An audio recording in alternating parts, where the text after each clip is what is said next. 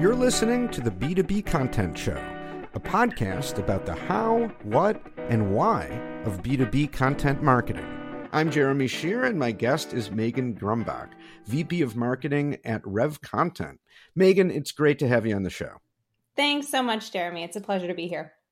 So start off by telling us about a memorable marketing moment from your career.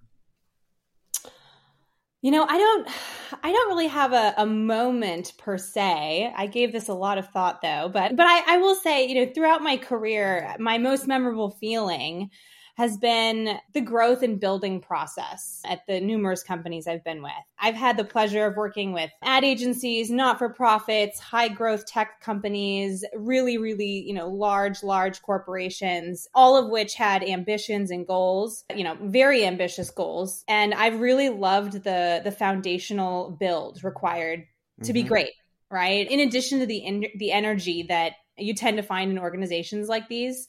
You know, there's lots of hustle and putting in long hours and innovation and outside of the box thinking and creativity that comes along with it. So I think that's kind of the most memorable theme throughout my career that I've really enjoyed. Okay, awesome. Thanks for sharing that. So it's sort of an ongoing moment. It is, yes. I hope it never ends.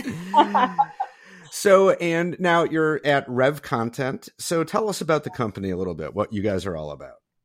Sure. So, you know, pretty straightforward. Rev Content is an ad tech company, and we really empower publishers and advertisers to achieve their marketing and revenue goals with native advertising. You know, we've evolved as a company and have been around for a while, and we have a really big focus on both the publishers and advertisers in the ad tech space. And, you know, we want to ensure quality and usability and scalability for them via native advertising. So that's really what we're all about.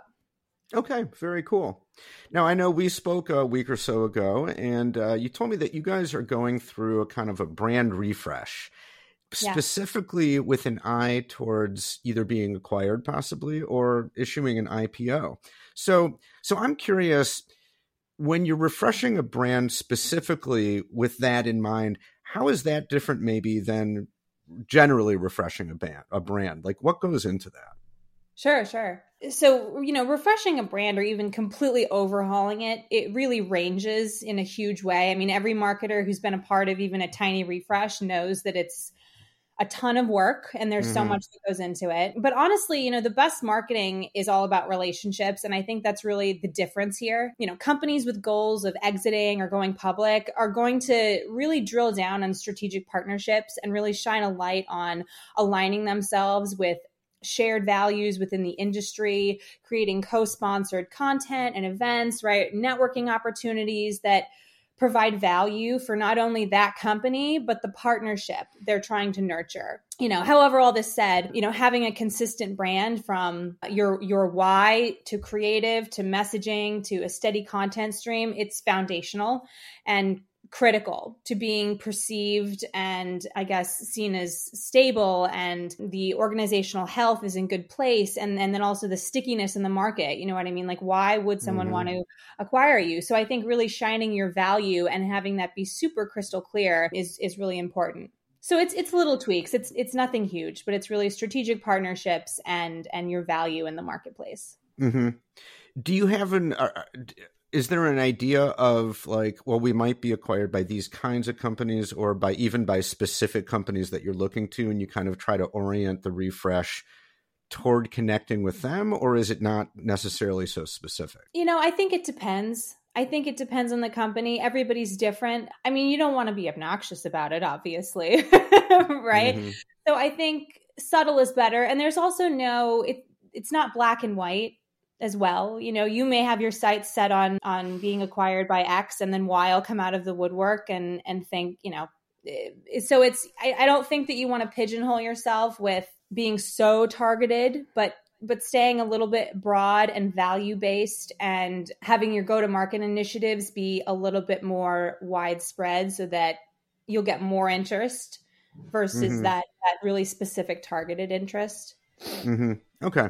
So what sparked the rebrand in the first place? Well, you know, Rev Content's been around for a while and they really haven't done a brand refresh since their genesis. And so, we had Richard Marquez came in as the CEO a couple years ago. And I think, it's just a completely different organization. Stephen Flea came in as the CTO, and we've got some exciting product features coming out. So it's that it's in a completely different space. Reputationally speaking, we're trying to kind of get into other ventures as well. So it just made sense for us to refresh the brand and kind of reintroduce ourselves to the market.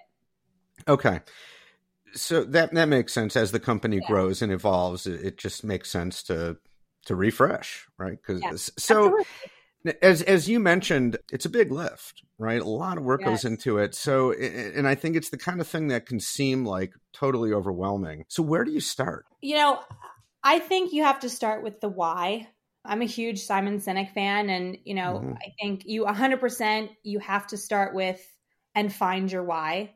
Why do you exist? What value do you bring the marketplace? Why does it matter? What are your end goals? And then work backwards. I'm a huge proponent of dream big and often, but always work backwards. If your goal is to raise funding or get acquired or scale in any way, shape, or form, put that strategic endpoint on paper and then work backwards until you have essentially a yellow brick road of direction that will then unveil what you and your team need to do in order to get closer to your goals, and the who and the why and the what and all the contingencies and the blockers that, will inevitably come your way. But I think if you have that roadmap and you have that strategic direction for not only you as a marketing leader, but, for your team and then the larger organization, it's just going to make that whole process so much more seamless. Mm-hmm.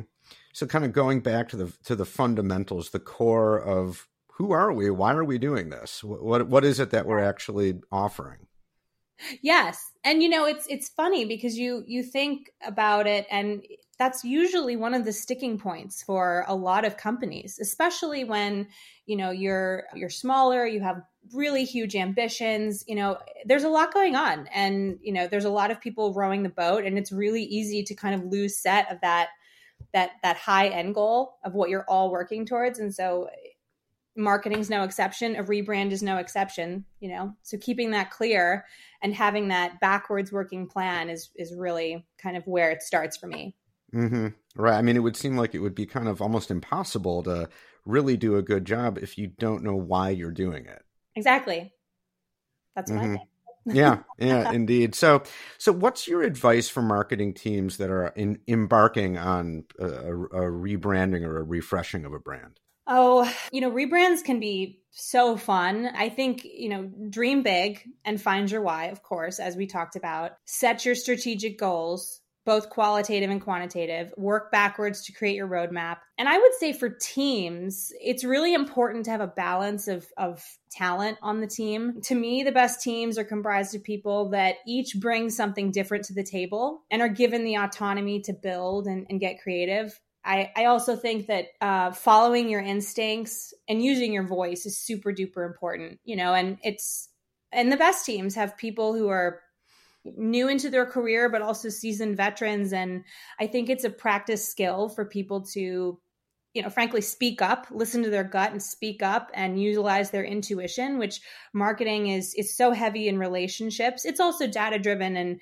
and metrics heavy, but it is very much intuition in relationships as well. And so I think if you have a team that has that strategic and tactical knowledge, but then also is really good at listening to their intuition and speaking up in collaboration, you've got a gold mine there.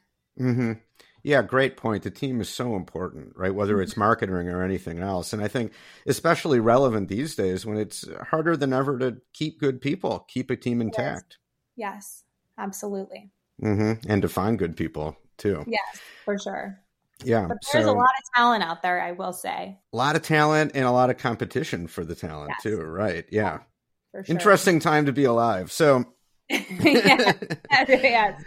So a couple quick questions at the end here. What's your main focus in Q2? My main focus in Q2 is to roll out the refresh brand and really get the marketing machine going for Rev Content. This is all new for them and super exciting. We have a lot in the works, from paid media to content, exciting product feature rollouts, and all the celebration that comes with that. So I'm really excited to launch everything and then dive into the how we make it better and optimization of all of it.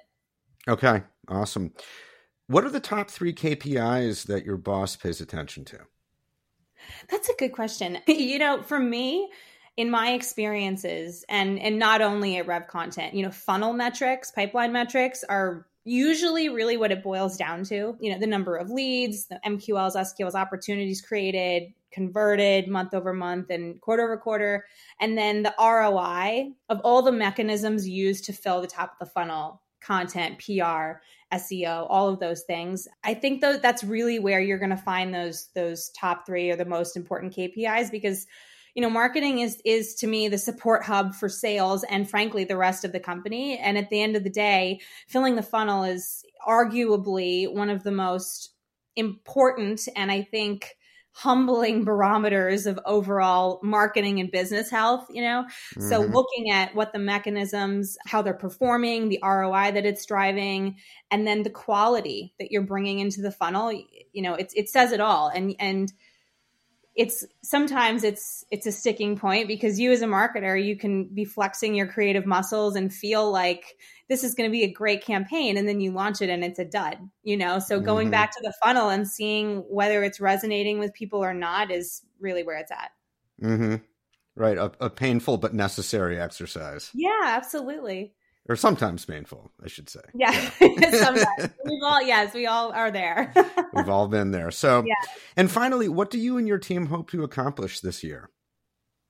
Oh, so much. I want this refresh brand to launch and get the industry interested in what we're doing and cultivate some trust in the marketplace.